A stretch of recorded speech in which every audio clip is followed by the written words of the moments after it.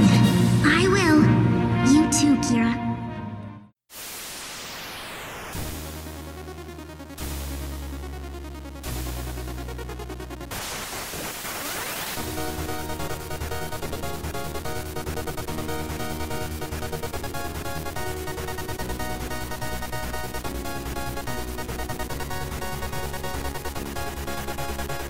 Hello and welcome to It's a Gundam, the internet's best and only episode-by-episode Gundam Seed podcast. I almost forgot how we started this podcast, but I didn't. My name is Jeremy. I'm Tyler. What's the show again? It's the one where we talk about Kira. Okay, my name is Zach. Yeah, and how he writes those names in his book, and then the people die. And Yes. I know which one this is. You know, I really liked Death Note when it came out, and I cannot for the life of me remember the name of Misa Amane. Is that his sidekick? I can't either. Yeah. She's no Lacus Klein, I'll tell you that. The best part about Death Note was L and Light.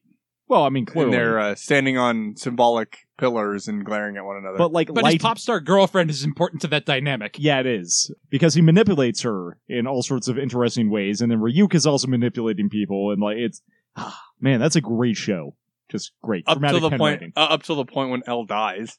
Yeah, and that's where the show ends. Light becomes maniacal dictator over Earth, and it's great. Oh, okay, so we did see the same show. Yeah. Except in the musical, where for some weird reason they have Ryuk just kill Light then. Yeah, because Ryuk gets bored. He thinks nothing interesting is going to happen. That's actually a bunch of the Death Note movies have them both die at the end. Yeah, but usually L does something so that they both die at the end. As opposed to Ryuk just saying, screw it. And then nothing else happened, so you're dead. Anyway, this is not a podcast about Death Note. But maybe it should be. No, it shouldn't. It's about Gundam Seed, and we're getting to the best part, almost.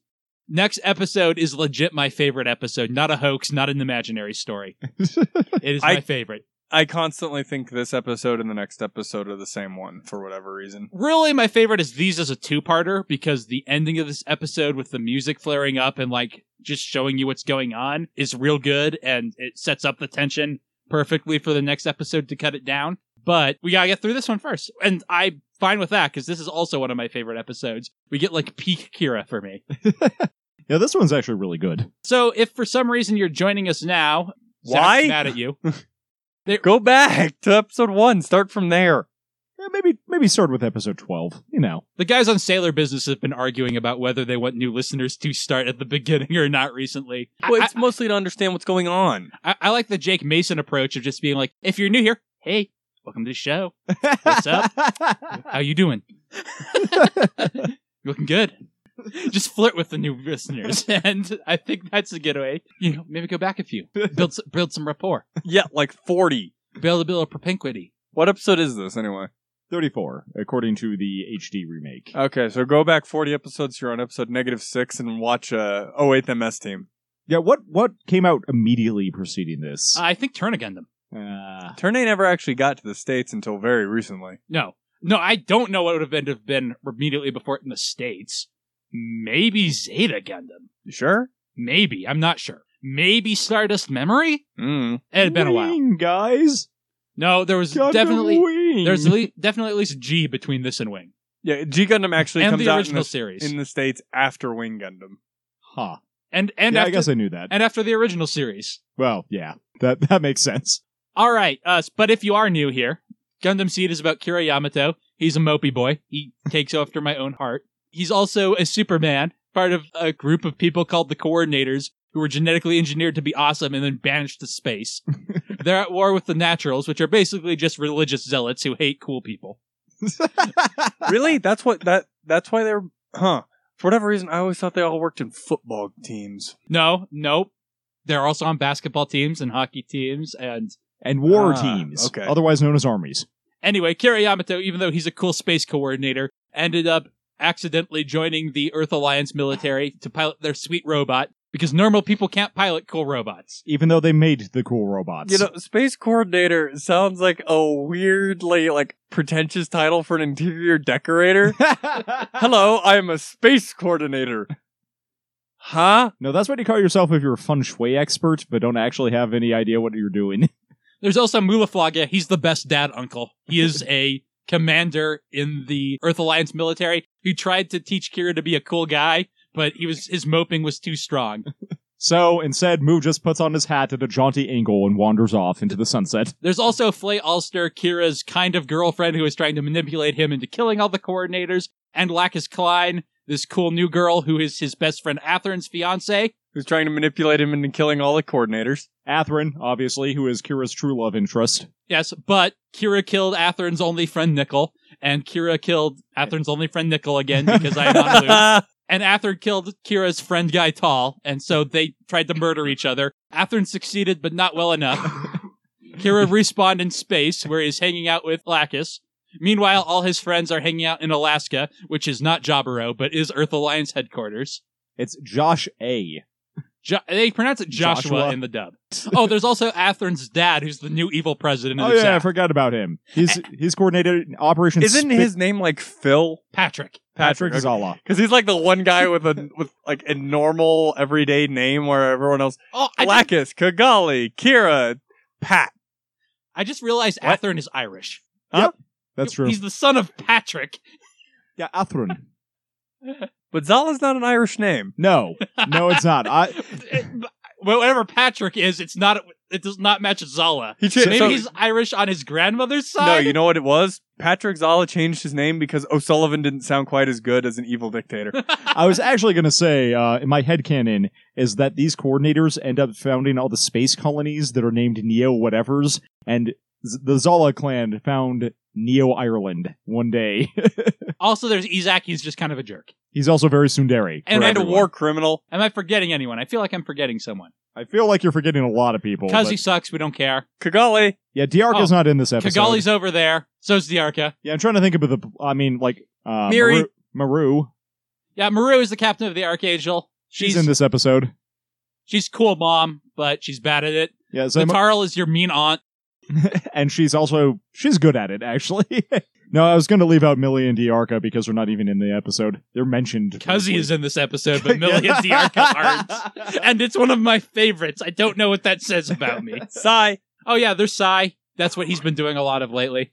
Captain Beardy. Captain Beardy is not in this episode. Yeah, no, Kira has a flashback. Crusay, that's who I forgot. Raul Crusay. He's a Shar. Also, I'm pretty sure he's a clone of Moo. I'm not sure about that. What?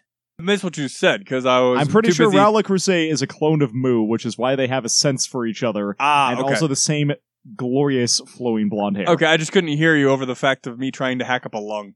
That's why Raul wears a mask, is because he can't stand people knowing that he could be as pretty as Mula Flaga, were it not for the accident. And that's everybody. And Zaft is getting ready to attack Panama because it's where the last station the Earth Alliance has that shoots stuff into space is. As part of Operation Spit Break. Which is a really weird name I for think an they just operation. choose two random names out of the dictionary. No, I think they chose two words that sounded cool in Japanese in English. All right, so that's where we are. Obviously, now you're all caught up. If you feel like you need more details, you can always go back. No, there are no more details. That was everything that's happened in 34 episodes so far. Especially sexy Rambarol. Yeah, we didn't even talk about Sexy Rambarol. Sexy Rumbarol is amazing. Kira killed him in cold blood. I don't know, I think it was pretty hot blood. No, it was the desert. cold blood. No, that was a pretty hot-blooded fight. No, cold blood. He was pre-calculated. He just walked up behind him and stabbed him in the chest through the giant fighting robot. It And was they also had hot coffee.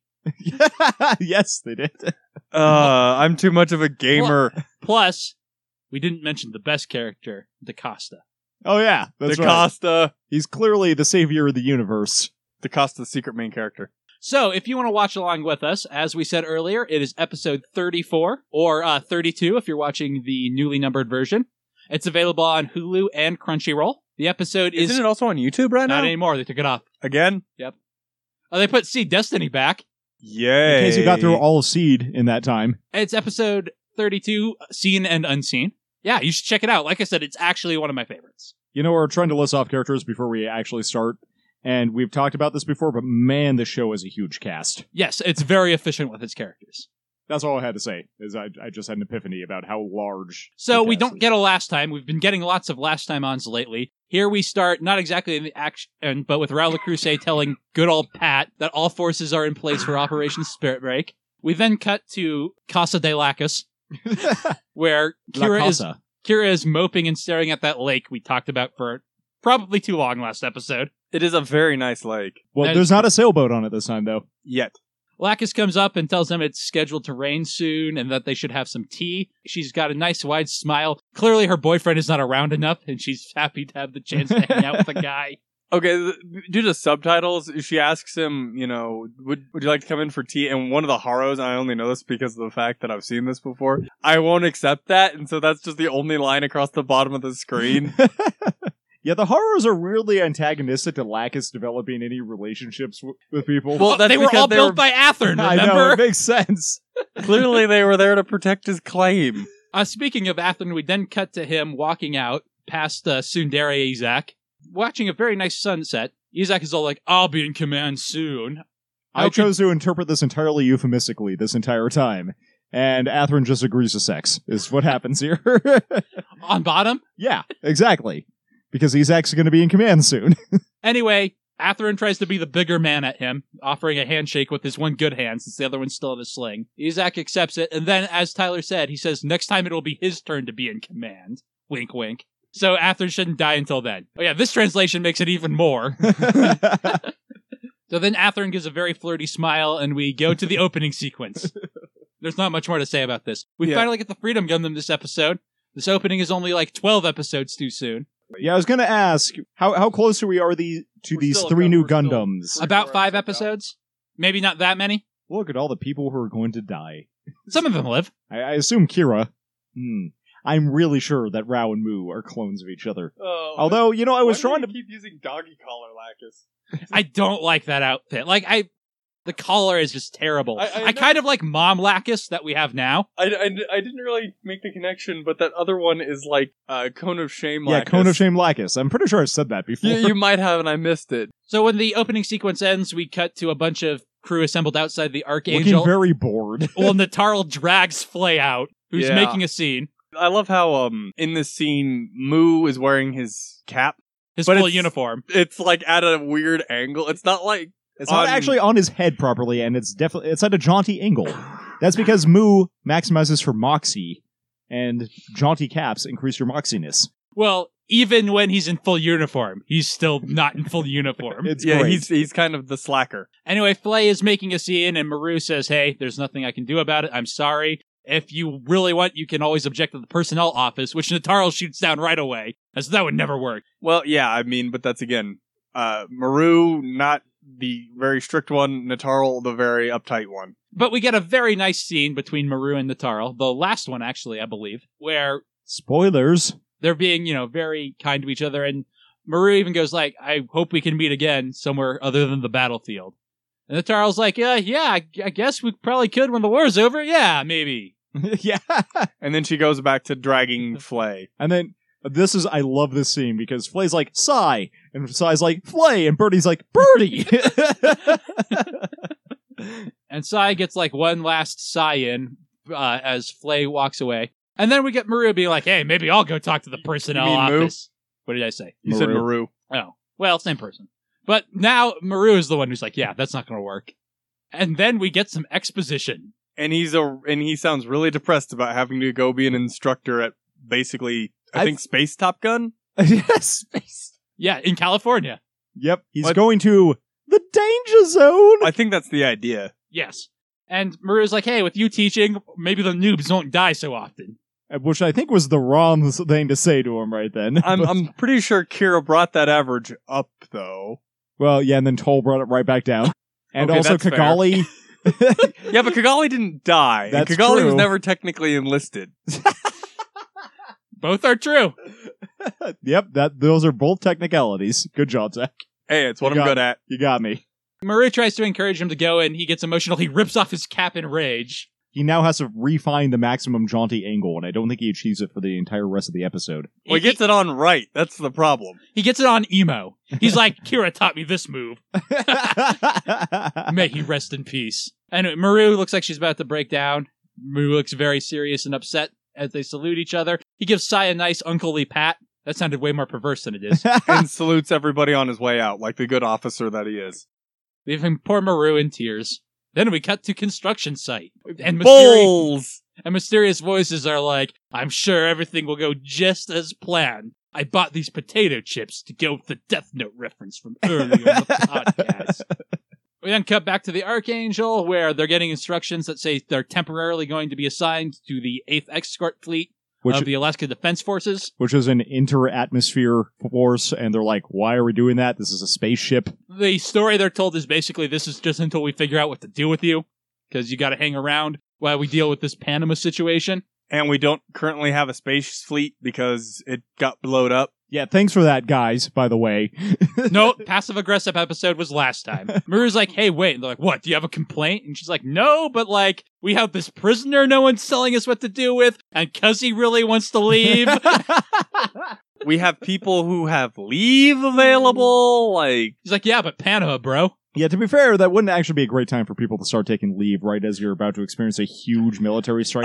But not here. Yeah, that's true, but maybe you might need all hands on deck. You don't know. But then send them to Panama. Yeah, eventually. They're not being sent to Panama. They're just being given orders to chill out. Chillax, bro. Yeah, a bored army is the worst thing you could possibly have, and they're going to get there soon. So then we cut back to Casa de Lacus in the rain for maximum, effect. They're having tea with the Reverend. Reverend's supposed to be important.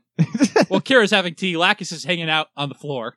I assume she already drank all the tea. She's playing with the Haros. So Lacus asks if Kira likes the rain, and Kira gives, like, the response that makes him my favorite character, where he talks... Oh, no, that's not yet. Okay, I'll talk about that later. He just kind of stares off to space after saying, I think it's strange. It's rain, dude. It's not strange. It's rain. I think it was considering the circumstances. Yeah, actually it is here. We just cut to Atherin, who's, like, obviously having very similar mental feelings, where he looks at his cool new award, and Kira goes... Like, I was thinking, what am I doing here? Like, is it okay for me to be here? And, like, Lacus' response is, yeah, as far as I'm concerned, you can be here as long as you want. Which is not what he's going for. Yeah, this right? Kira who is not comfortable, like, not doing his job, who's, like, gone to heaven and gets to be relaxed and peaceful, can't deal with it. And I have never empathized with a fictional character more in my life. He's not actually, he's got people who are counting on him. Well, he's got to go to work. Like, he can't be taking this vacation. I love it so much. This is, like, how I feel anytime when I graduated college or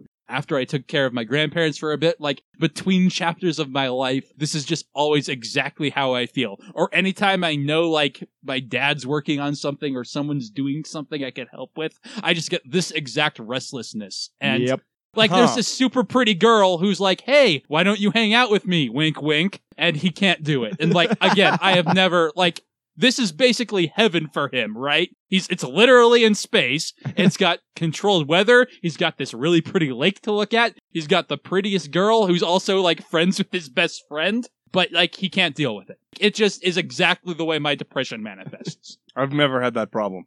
Yeah, I have that problem a lot. You're lucky, Zach. Yeah, exactly. Consider yourself lucky. If I'm not going to work, I'm like, I'm not going to work. Well, that means when the pretty girl says you can stay as long as you want, you get to have fun instead of like just not being into it and like staring wistfully at the rain while she tries to get your attention. I'll keep my eyes open for it. Anyway, the Reverend now decides to say, yeah, no, it'll be fine because title drop. And I really kind of wonder if at some point in the script, he was supposed to say something about God or something, since he's a religious character, and they just changed it because they didn't want, like, his personal character's I could have actually viewpoints seen to seem like a statement from the people who don't really know about Christianity who are writing this. I could have actually seen a cult coming up around the finding about the biological seed that was mentioned a while back. Like, they kind of hint at that with Erica Simmons, but, like, this guy who just comes up and like, no, you're seed people. You're cool. You're like titled. It just feels really title droppy to me. Oh yeah. Well, so I've decided that the seed actually refers to a line of his illicit alien offspring that George What's-His-Face, the first of the coordinators, propagated while he was out in space, who eventually came back and mingled in with the human population. Cool theory, bro. I'm pretty sure there's a lot of supporting evidence for the show. I just need to rewatch all of it to gather Headcanon. Look, Have fun with that. There are aliens in Gundam 00 Oh, like actual aliens? Yes. in the movie, but they're like, it's actually been praised a lot for its weird depiction of aliens. They're like this machine metal beings. Cool. Yeah, I have not actually seen it. But anyway, he's like, yeah, title drop. And Lack is like, see, everything will be great. And Kira just gives her looks this look of, horrified. what the hell are you talking about? I just love his expression there because it's that same thing that I've thought every time a character says something and it's like, yeah, see, it's fine. And I'm like, the fuck are you on about? This doesn't make any sense. We get some Athranks on the plane the plane to space as he gets ready to take off. And then it cuts to an armada. and it's great. Yeah, we cut to the assembled Zaft forces getting ready to launch Operation Spitbreak. We see, like, I was going to call them Zaku's, the Jins loading up in their, like, little drop pods we saw in the first episode. We see a whole bunch of people looking at computer screens ready to go. We see Patrick Zala looking very Magneto. That is still one, like, what are they troop called? transport? The troop transports are still one of the most awkwardly looking things. It's like a fat goose. They're, like, based on the DOP fighter plane from the original Mobile Suit Gundam, but I don't know why you base a transport plane on a fighter plane. We see some Dins taken off. And the ground troops waving them on. Because this show is a little nuanced. And the evil faction is led to have people who are excited. But yeah, we see submarines, we see, like, the desert carriers. The show has actually been making me think less and less that Zaft is the evil faction the past couple of episodes as we get to see the Federation High Command. I've never actually thought of Zaft as being the evil guys in this. It's kind of just a conflict between two differing ideologies. Neither side is really good or evil. I kind of saw them that way the first time I watched it, but it was definitely just the influence of the original Gundam coming in. They are very nuanced, which is nice. Yeah, although especially because we see a lot of it with Athrun. I feel like they have warmongers on both sides. Yeah, well, I've seen a couple of people who I thought individually were terrible people, like Izak and Rao on the bad guys' side. We just haven't really gotten to the Izak's point a great guy. where we start seeing him on the tsundere. Earth Federation. Yeah, a great guy who's a war criminal. Did I mention that already? What did he do? He killed that He shot down a civilian shuttle. Oh, no. The Geneva Conventions didn't happen in this universe. Speaking of Izak, we cut to him getting ready in his mobile suit. We get Rao looking serious on a submarine. And then Patrick Zala stands up, and he's no Giran from the original series, but he gives a pretty good speech about bringing true freedom and justice to the world. And by that we mean us-controlled freedom and justice. And says, Operation Spitbreak, go!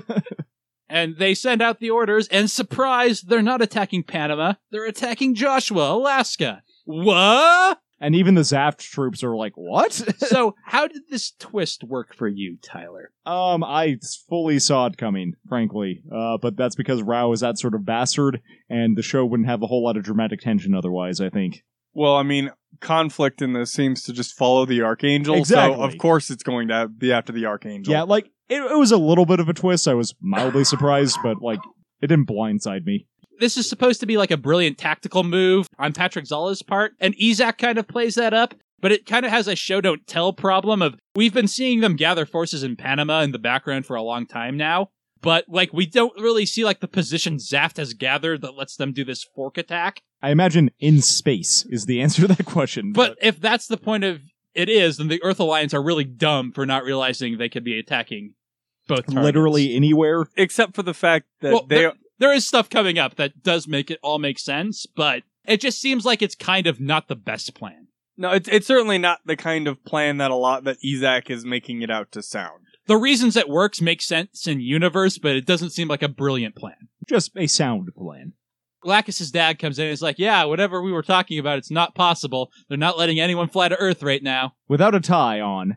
This is the most casual we've ever seen him. Well, he's not president anymore. And they're like, hey, Siegel, your mistress Canover called. He's like, she's not my mistress. My wife is dead.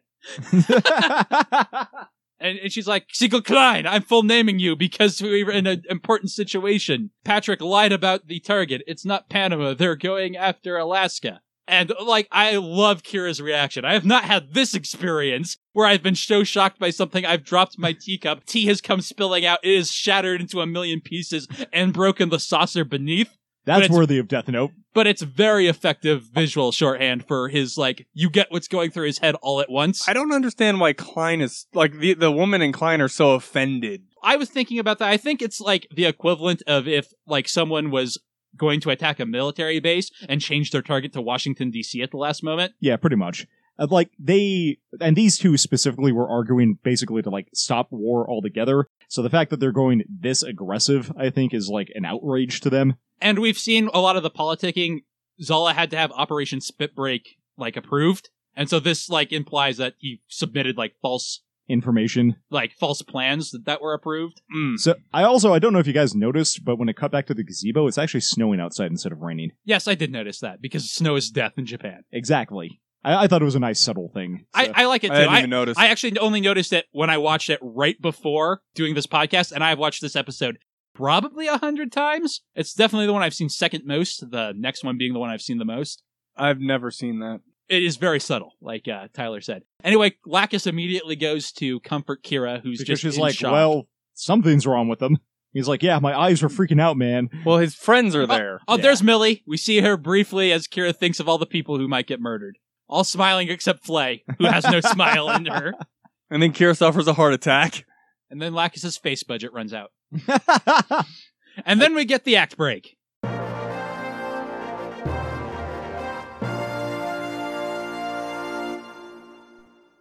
Hey there! It's been a while. Or maybe it hasn't. I guess it really depends on how you're listening to it. But it's been roughly a metric butt month since I've put out a new episode. So for those of you who are listening in the annals of the past, that's probably not going to affect you. Anywho, this is a really good episode, guys. I remember being really excited about the show back when we first started watching it. And then going back through again, I've been maybe less excited. I've already seen the entire thing, and also I kind of know now where it ends up, which makes me a little bit less enthused overall for the whole thing. But this episode specifically got me excited about this series again, and I think that says a lot about the quality of this episode. It's also, as Jeremy points out several times during this episode, one of his favorites, and we're going to get to his favorite part of this, one of his favorite episodes, in about 10-ish minutes, and it's a pretty good one. It's pretty good. Even Zach agrees on that one.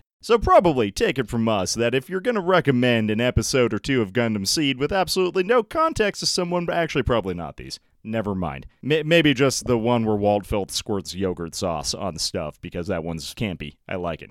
Anywho, in the intervening time between the last episode and this one, hey, we got a new email from Chris. Hey, thanks, Chris. Thanks for contacting us. And at this point, I'm actually going to take your advice, Chris, and plug the show a little bit. So I went and checked iTunes for the first time in ever. Well, that's not actually entirely true. I went and checked it back when we first launched the show, when we were doing the free giveaway contest. But we've actually gotten, like, a number of reviews from people. So, hey, if you're still listening to the show, thank you very much. We appreciate that. You can help us out by leaving a review on any of your podcast aggregator things of choice. iTunes, Google Play, Stitcher, Podbean. I don't know that we're actually on Stitcher, but I'll rectify that soon. You know, a good review helps get word of the show out, because any of those aggregators will promote a more highly rated show more heavily, turn it up in the search results more readily. Then you can talk about the show with more people. You might find random strangers who listen to it. Or if you leave us a bad review, and, you know, that gives us something to work on to make the show more your thing. So, either way, do that stuff, or tweet at us at LTOVGundam. It's a kind of unused Twitter account, but hey, I kind of use mine. I'm at LTOVG Tyler currently. There will be links in the show notes and contact page. Those stay up to date. I have a thing that automates that. Don't worry about it. Anywho, I'm going to let you get back to the episode and finish off that good Kira becoming a man symbolism arc thing.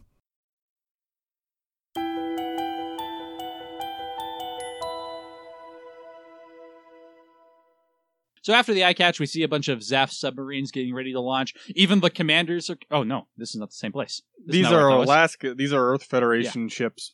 We see a bunch of Earth Federation submarines. And Nataro's like, are they all going to Panama?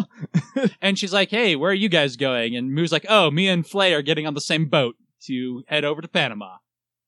And Nataro's like, oh, I guess I'll be alone and sad. That's Which okay. is like the most emotion we've ever seen her show. Other than that time she gave a chocolate bar to a soldier. And that one time she got drunk. So now we have Kira doing the thing where he stares at the rain to simulate him crying.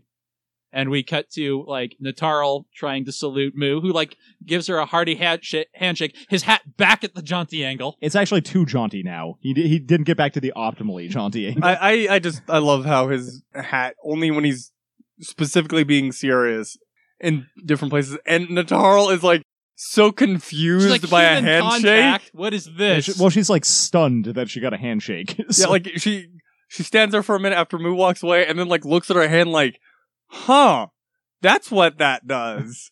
Anyway, we see some Alliance officers who are like, how's the evacuation going? And they're like, oh, it's fine. They'll never reach our deepest stronghold before, like, we get everybody out. And then Moo's like, here's your passport, Flay. I forgot a thing in the oven. I gotta go. Like, he just turns around and walks off. Yeah, and it's poor pretty Flay. great. Yeah, like, this is really like, what was he even planning here? I don't know. This is Moo. I don't think he was planning anything. He's basically just going MIA. To be fair, the next time we see him, he'll be talking about Rattler Crusade, so I think his Crusade sense went off. But, like, a lot of this episode breaks down, like, the parts that break down are here for me. This kind of part of the plot. Technically speaking, he'd be AWOL. Yeah, that's what I was actually going to correct myself as soon as Jeremy stopped talking. But then we get the Alaska chart, my favorite thing, even though no one's there to see it, that it just says Alaska chart in the top left.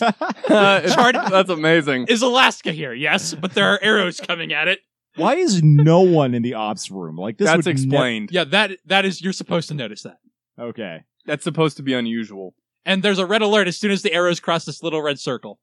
Moo's hat goes flying off as he Moo has stops lost his hat. mid-stride. Well, that means he's in bad battle mode. You notice he doesn't put it on the rest of the episode. And there's Mary again, being like shockingly Surprise. react to the red alert. And the sky is darkened with many transport planes. As And Jins. Jins start descending down, Rattler Crusade has a custom white din. Yeah, it's actually pretty sweet. I like it. But no rums. Just Jins. It's never really emphasized the same way as with Char, but Rao does get most of the Zaf mobile suits in his white colors. And they start attacking the base. And one thing I really like in Gundam is when they do combined arms stuff. Usually that's like tanks and mobile suits, like in the 8th MS team. But here we see submarines, we see goons launching in the water, we see Bakus on land, we see Dins and Jins coming from the sky. I forgot what the name of the quadrupedal units were. It's Bakus. Bakus. Yep.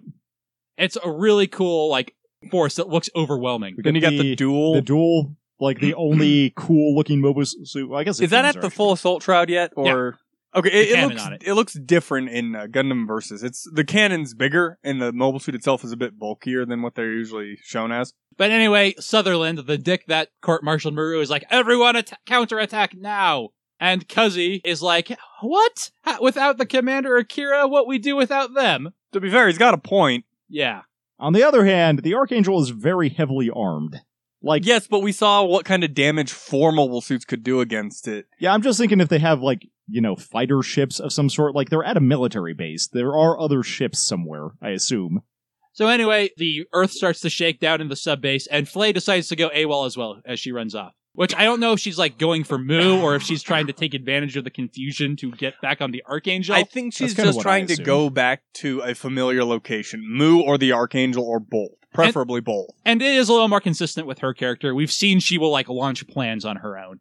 So anyway, Moo is like, hey, what the hell's going on? Nobody's here. Like Tyler pointed out later, nobody in the operation room. Izak screams. I wonder if that's what the shady Earth Federation commanders were talking about. I'm just going to say they start stealing from Zeta Gundam here, and it's good. Rao gets some lines about actors. because All the he likes world's to a be stage. metaphorical. I like Shakespeare. And Maru points out that they're kind of being thrown into a suicide defense by pointing out how it's cruel, but honestly, it's more about there's no way they can win this. But they can't just let headquarters get destroyed. So Lacus walks into Kira's moping room, made entirely of glass. the rain has stopped. And the tears are, just They're all real welling now. up in his eyes. Because he doesn't have any metaphor tears from the sky anymore. Damn you! And there's what I was talking about. They suddenly got a face budget again, because they do a lot of emoting for both Kira and Lacus. More Kira, but she gets to react as well, and he's basically come to the decision, he's like, yeah, I'm going. And she's like, where exactly? And their conversation is cut in with the, overwhelming attack, and again, you just see lots of Jins, lots of That's Bakus. reused. I believe that. that one Jin getting his leg blown off. Yeah, You- I think that was from the first episode. Even some Zoots. I think Remember there's a those? bunch of the random destruction getting reused there. It wouldn't surprise me, since they need a lot of it. And he just points out he can't stay there and watch anymore. Like, he's done with vacation. So and Lacus is depressed. I like this being intercut with the attack on Alaska because there's no way in hell he should be able to get there in time. Unless this colony is a lot closer to Earth than I think it is. Well, Reasons. that's definitely true, but also I just like it, like, him, like, firming up and, like, coming to his decision and stopping being wishy-washy and emo is cut in with all this, action. All these decisive things going on. And explosions. And, Rattler Crusade doing the first of many, many Death Star trench runs we'll have. He Why flies is that into a there? waterfall. It's the Bat Cave. I is what presume this is built on top of. I presume it's fighter launch. That'd be no, that'd be terrible. That'd be stupid. It's through a waterfall. You'd never see it coming. Yeah, because as soon as the fighter's trying to launch, it runs into the waterfall and blows up. Well, maybe they normally turn off the waterfall when they're launching. That's still stupid. So Lacus is kind of like, what are you going to do on your own? But he gets the, if I don't do anything because I don't think I can make a difference, I'll do even less than nothing. Which is, a good attitude to have. You should vote. It's the I gotta do something or else I won't be able to sleep at night. Yes, exactly. This is, like I said, I so sympathize with Kira in this moment. It's very much the, you make the decision, the hard decision, even because that's the one that'll let you sleep at night. It's not because I think I'm going to win this on my own. It's if I sit here, I'm going to regret all the people who I might have been able to save. And she's like, hey, so you're going to fight Zaft again? And he shakes his head. So she's like, well, you're going to join up and fight the Earth Forces? And again, he shakes his head. And I guess he's come to a decision. He's kind of vague about it here. But I do like this as development. Like, we've been talking the entire time about how we've seen both the side of Zaft and the side of the Earth Forces. And I think Kira gets that now. Yeah, but now he's actually, stayed in, a cool, peaceful manner in Zaft territory. And hanging out with their cool pop idol and former president. I'm curious what exactly he thinks he's going to be attacking. I attack the evil. He attacks the Roll your darkness. D20. He shoots magic missile at the darkness. Obviously. And then we get Lacus's really good reaction surprise face again. But then, she kind of mans up as well in kind of the same way. Okay. After he has this, she's like, yeah, let's do it. Yeah, she's like, my dad gave me secret keys. I thought it was for me to run away and be a rebel, but I guess you're going to do that now, so have fun. So we see Rao disembark, and here's the Tarkai I was talking about. Mu is like, this feeling, Rao le Creuset? My Rao senses are tingling.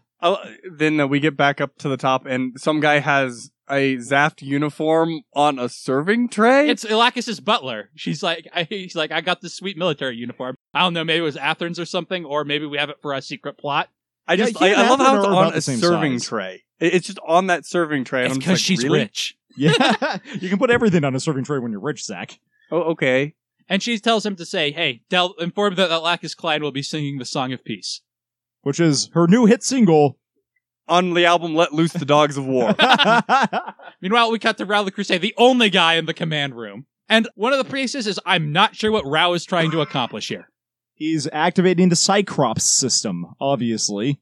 But Mu, with a gun, is sneaking up on him. And I like this, because we haven't got a lot of gunplay stuff in Gundam Seed. We'll get a little bit more as it goes on. But this, I think, is the first, personal level encounter we've had. Other than, Walt, Felt, and Kira. But that wasn't really a fight. That was a discussion.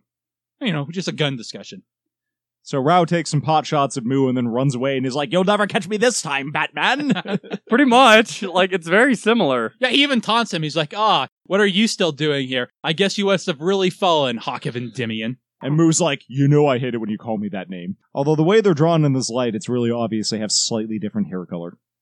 So maybe you can have a clone with maybe he just has highlights. Maybe he has the dominant genes. It actually is Cyclops. Yeah, the Cyclops system. It's called Cyclops in the dub.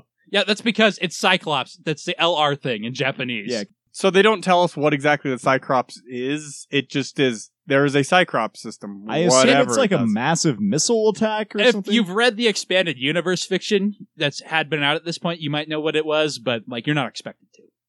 And then apparently there are two guards who are the last two guards left in the area yelling about a Zaft soldier near Flay. And she kind of hides.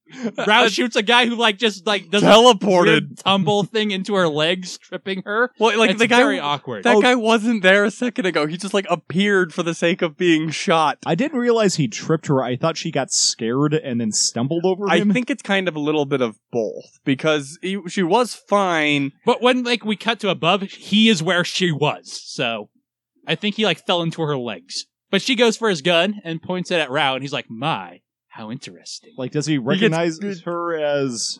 Okay, so I just want to talk Creeper. about this scene. I try not to do any spoilers on this show. This goes nowhere, and it very much frustrates me.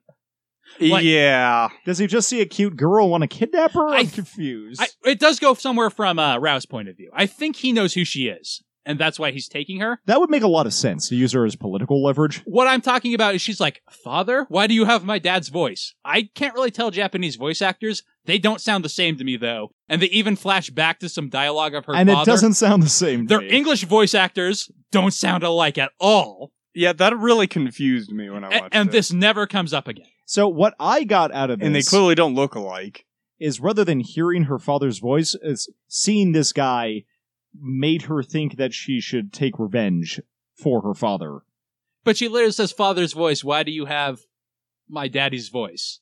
No, And- she never says that. She just Oh. says, I hear my father's voice. Okay, I can actually see that better. I'm going to say that also this is a mulligan on the writing staff's part. They had different plans for Flay originally.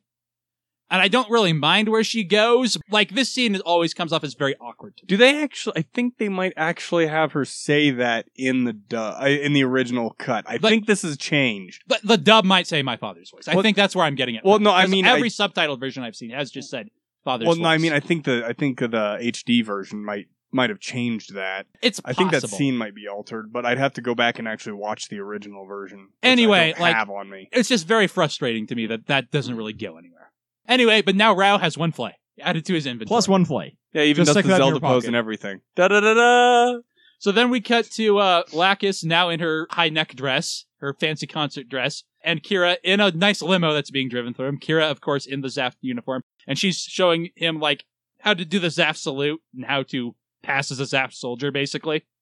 For, the 5 minutes And they while- might be in a hallway. While they're doing that, we cut back to the Archangel in combat. And Maru's like, fire all the shit! Well, yeah. Hey, their gunners got better. They took down one of the Dins. That's reused footage from the last time they took down a din. Honestly, though, I Damn it, would we not. got the same one. I would kind of expect the Archangel to do better than the other ships here, in part because they're more heavily armed and because they've been on the run in combat. Their gunners are used to this. Well, that is what we will see. They actually get kills and do all right. Meanwhile, we see a big door that says restricted area, and we get that nice space thing of Lacus and Kira floating by some soldiers in a hallway, saluting them like she just showed Kira how to do. Why is Lacus allowed in? That Because never she's the- made sense. She's the ex-president's daughter. That doesn't give you security clearance. Being a pop idol does, though. That's actually a thing in Since Japan. freaking when? I was hoping you would, ask more about pop idols having security clearance in Japan. But... Well, I mean, I know it was originally started in Macross.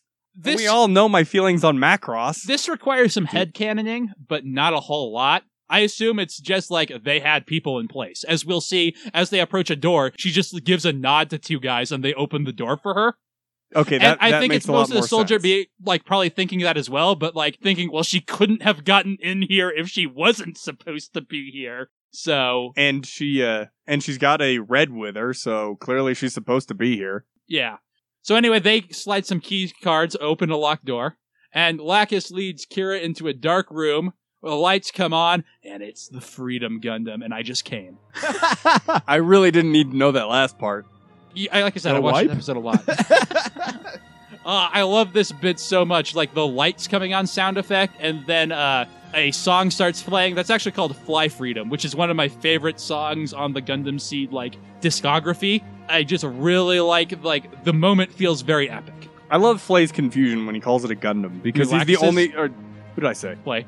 Sorry, Lacus's confusion when he calls it a Gundam because he's the only one that refers to them as Gundams. because he's the only one who gets to see the operating screen very frequently. I love her reaction too. She looks confused for a second, then smiles, and she's like, no, this is the XM10A Freedom, but I like Gundam. It sounds strong. And then she has the first date smile, Eh. or the look at my cool thing. And then we just get some exposition about Patrick Zala built this with all the stuff we learned from the Gundams we stole. Turns out we can make it better. 'cause and faster. that's kind of like an established thing they can do, though, so...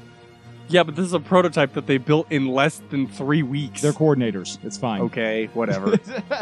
They had all the machinery laying around for all their other mobile suit production. So then Kira starts asking about basic questions. Why? And she's like, well, you said you were going to fight everybody, so I figured you needed some sort of weapon. Here you go. It's the good one. And then she gives Kira his motto that he's going to... This is how he's going to sign everybody's yearbook from Neither now on. will alone nor strength alone. I mean, I kind of like that as an idea. I Don't do get me too. wrong. I really like it. I'm just poking fun at it. This is like my biggest problem with Super Robot Wars V is they translate this line as neither raw power nor strength of mind shall be sufficient. V says that? Yeah. When? It's one of his like lines in combat when he just, Oh, sorry. but like I had to stare at it for like 5 minutes before I realized, oh, that's what why you do this to my line. I was probably not paying attention. Anyway, but we cut to Rao taking off with Flay. Yeah, Rao's kidnapping. as she's giving this speech. And she's like, yeah, that's why I'm giving it to you. Because, like, I think you have your heart's in the right place, and you need a gun. Then we get more stock footage of combat. And Wait, then- was that a djinn on a, what are they called Ghoul? again? Ghoul. Yeah. They need them, so, Okay. to fly in atmosphere. Then we get Lacus kind of being Socratic and being like, will this take you where you need to go? Will it help you when you get there? And Kira's like, yeah, probably. What caliber are those machine guns? He repeats the line because he's taking it to heart, and then, like, the Fly Freedom song is still playing, and it's getting to a crescendo. And we see Moo, like, frantically running, trying to, like, fix things. The animation on his run is in, like, keyframes, so it's not quite as smooth as most of the animation is in this series. But I kind of like it because to me it like gives a like strong edge to it and it makes it tense. And then so Kira asks the only reasonable thing, "Who are you?" At this point, which I love I'm God. I love as a question because it's like supposed to be kind of the audience's question as well, kind of like How do you How? have access to this? I mean, the question I've already asked, how can you do this? Well, Yeah. clearly, her father has a lot of loyalists still, and he pulled some strings, and she's pulling his father's. well, her that father's is strings. basically that's a little bit in the background, but like that is the official answer to all this. I mean, it seems obvious to me. But this is also the moment where if you thought Lacus was kind of a ditz, this is the one where she like proves that that's not the case. And, you know, she has the best answer, which is just, I'm Lacus Klein, and you're Kira Yamato. So my question is, why is she doing this?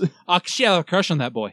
so we're just gonna throw a multi-million-dollar machine at him and see what happens. Million? That thing's gotta be in the billions, man. Inflation actually went down after the. Not with what that thing's So- packing. Well, it was probably built by the lowest builders. Bidders. Not that thing. That's a you're prototype. true. It's true. We get more tanks being destroyed. Poor tanks. What did they do? Besides fail to do anything. Tankety. See, that's why they need some Demolisher 2s.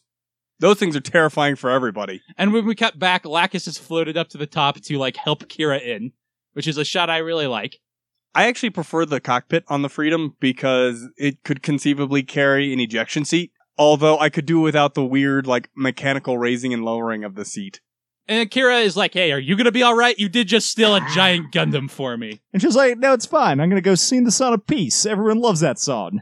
It's bitchin'. I always kind of assumed that was like the code word for this operation. Yeah, I kind of figured it's like a euphemism for something else she's gonna go do. But- Mass murder. Look, there's this very good gif that's just Lacus Klein Warmonger. I also like the one where it's just Lacus Klein crime boss.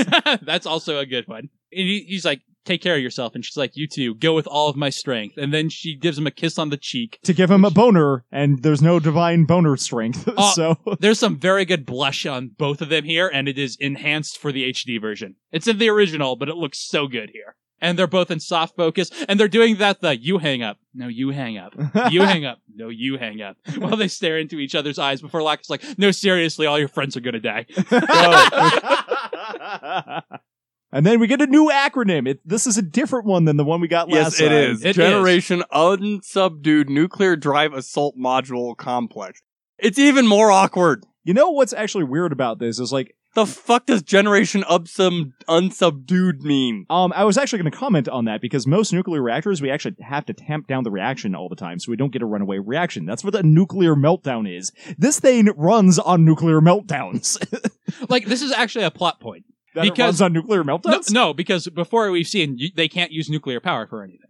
Oh, yeah, Because this of one the- has anti-jammer field. And jammer canceller. Yeah. Which is like a very quick line that if you're not like, you know, doing a podcast about this show, you can forget what an N-jammer is. I caught Or- that immediately. Well, so did I, but like, it seems to me, I forgot what N-jammers did. I didn't. But that's because I was also, like, steamrolling the series. Does this thing have nukes on it then? No, outside it of the has generator? a nuclear generator. Okay. It doesn't have nukes. It's basically a mech. It's a battle mech. Yeah, but it's got 4 times the power of the strike because it can, use nuclear power to power the weapons. We don't see it here, but basically it doesn't have to worry about the battery life that... Yeah, because a Strike nuclear did. reactor is just going to constantly generate energy. Oh, wait, no, it's not a battle mech. It's actually less power than that. It's like a mobile suit from the original series.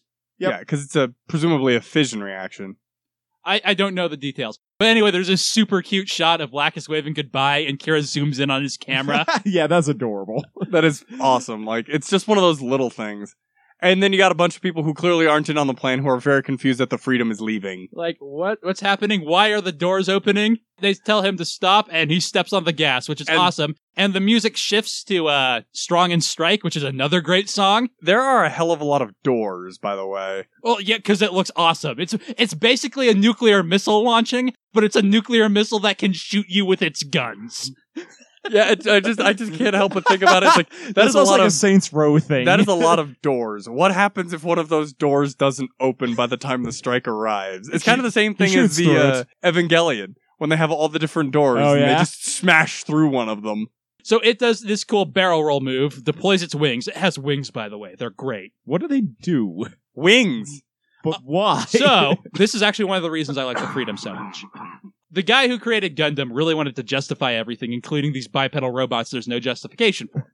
One of the ways he justified them was like, in space, you can use momentum to turn around without having to use fuel. Yeah. So if you have limbs, you can actually use them to maneuver very effectively without consuming fuel. Yeah, and I would maybe say bipedal's not the best shape for that, but that's a reasonable argument, actually. The Freedom has these articulated wings that can move all these angles, and we do see it do that with them. And then you can turn around without... Oh, that's actually a good idea. Which is one of the reasons why the Strike Freedom is garbage. Yes, it is. Because it has no wings. Oh, it has No, wings, it has but it doesn't. wings. You fucking use them. Ugh, it's infuriating. It turns them into funnels. That is 100% the reason I don't like the Strike Freedom. But I love the Freedom but so it also much. has way too many fucking guns. And when I say something has too many guns, Look, I don't think it has too many guns. when I say something has too many guns, it has too many fucking guns. It has one too few guns. So anyway, Kira's just like, let me go. And then we see the two guys who will be saying things are fast for the rest of the series as they try to shoot him but can't get by him.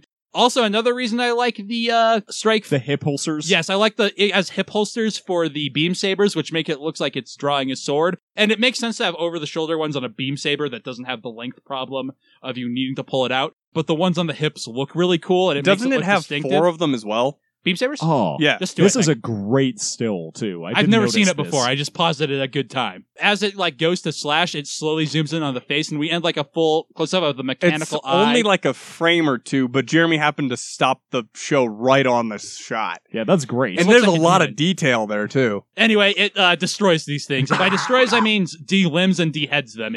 Kira does not kill them. And now, because we're at that point in the series where Kira's trying not to kill anybody, it no longer causes immediate destruction of whatever he hits. And these two guys are like, man, he was fast. The fuck was that? And the episode ends with Athern's shuttle from Earth coming by, and the Strike, or Freedom, I need to start saying the Freedom, it's my favorite mobile suit, I need to get it right. The Freedom and the shuttle pass each other, and we see Athern kind of looking out the window like, huh? And Kira just having a determined look on his face. I really, really love that shot. It's a great of the look. Freedom just especially going since right on Atherin by. sees it and Kira does not. Yeah, Kira doesn't know that Atherin's there. But the metaphor of them passing each other is really good. It's Two not the ships first in the time. night. It's not the first time they've used it either. So I But like it's it my that- favorite time. No, I Yeah, just it's like great. that they repeat it. When did they do it before? Early on in the series. And I think when they were in Orb as well. But anyway, that they're going to where each other just were is also great. And then the episode's over, and Jeremy's hyped for the next one because it's his favorite. But The I next really like. episode is really good. It's my favorite as well. But the entire sequence where Kira gets the Freedom is my favorite Gundam change.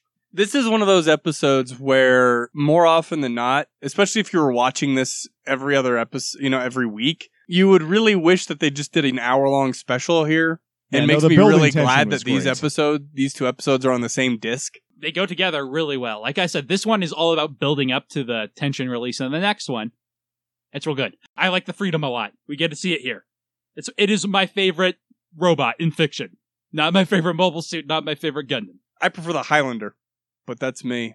I don't know what that is. It's from BattleTech. I assumed... HGN 732B Highlander. I'm going to have to look it up now. But, continue. I mean, that's kind of all to say about this one, other than high points and low points and stuff. like I said, it always gets me hyped. Those two music pieces it plays at the end are legit two of my favorite. We do lose something watching this as we do, which is muted, so people don't have random things being picked up by our mics, because we don't get the music. Look, because Jeremy's right, that music is really, I really might good. cut Fly Freedom in over us talking about the Freedom launching.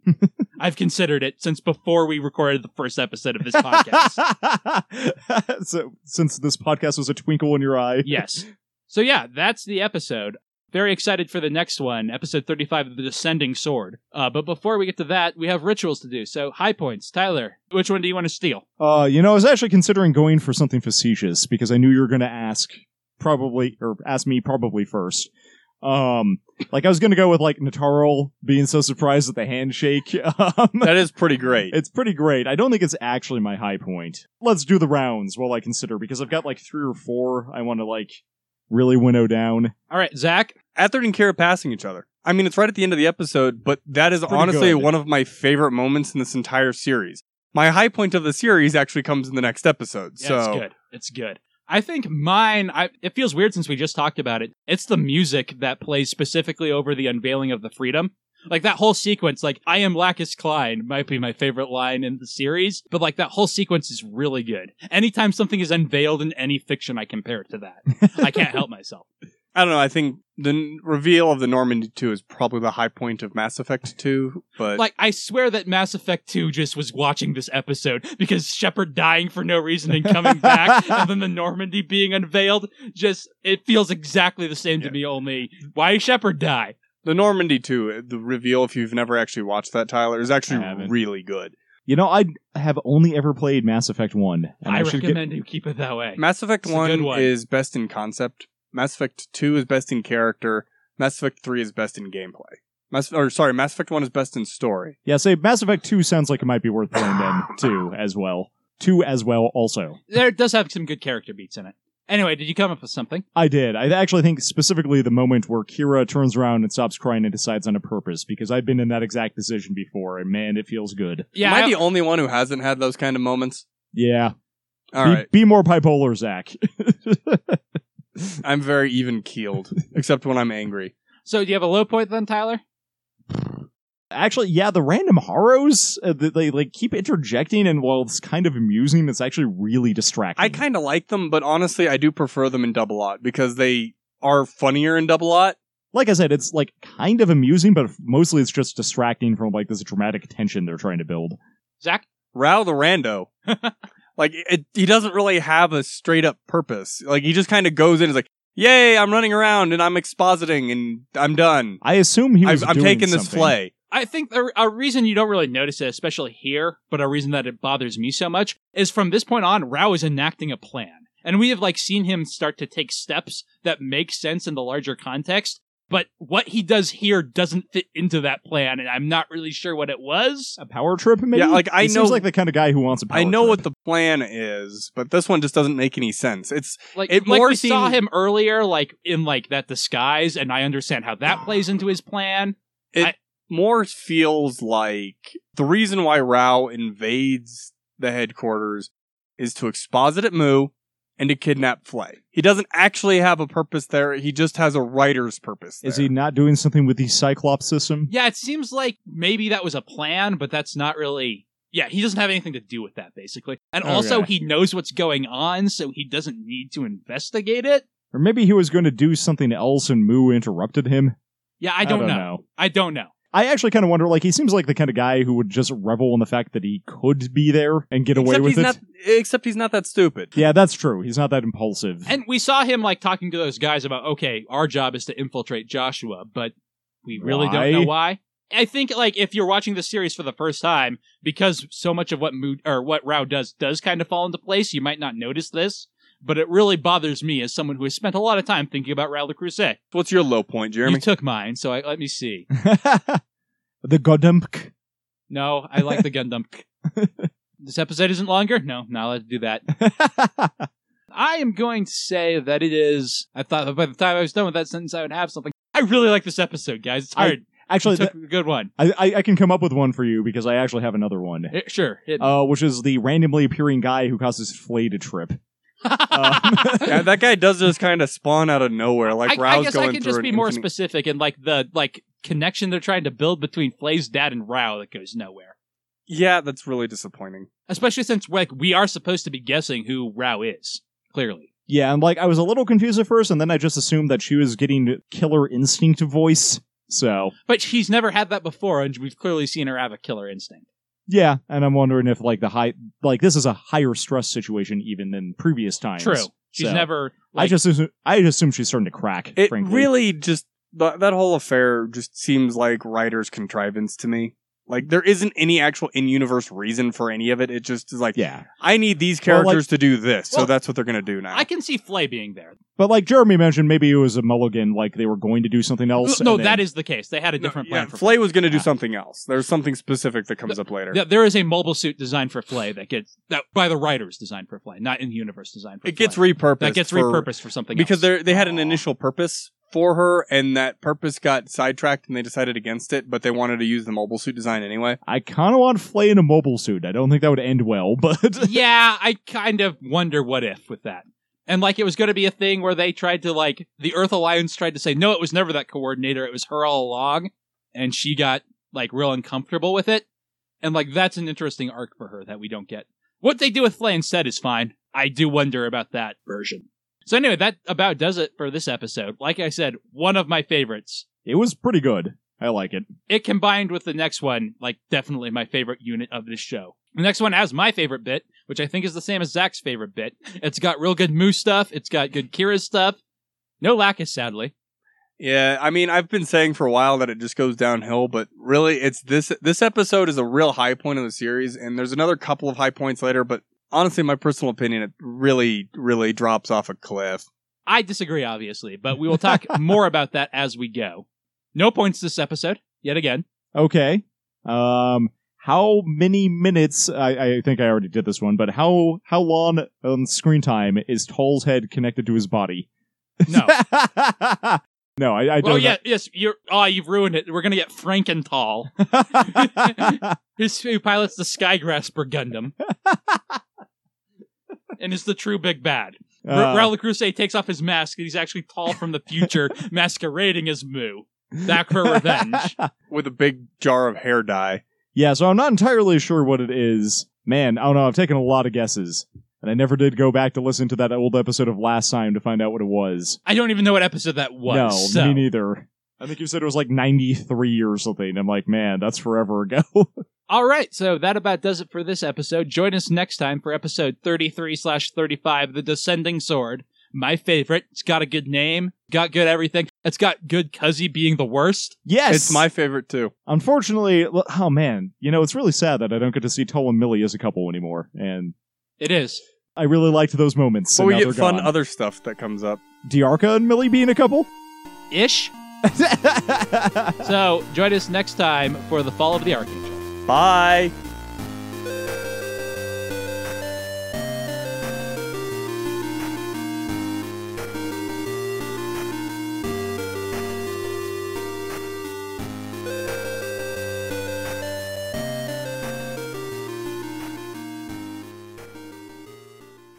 Cuzzy being the worst? Would they really? Damn it. At this rate, it's obvious. I can't get through to them! All I get is the same message being repeated on all channels! It says all units hold their positions and return fire as the situation calls for! This has been a Last Podcast production, copyright 2019.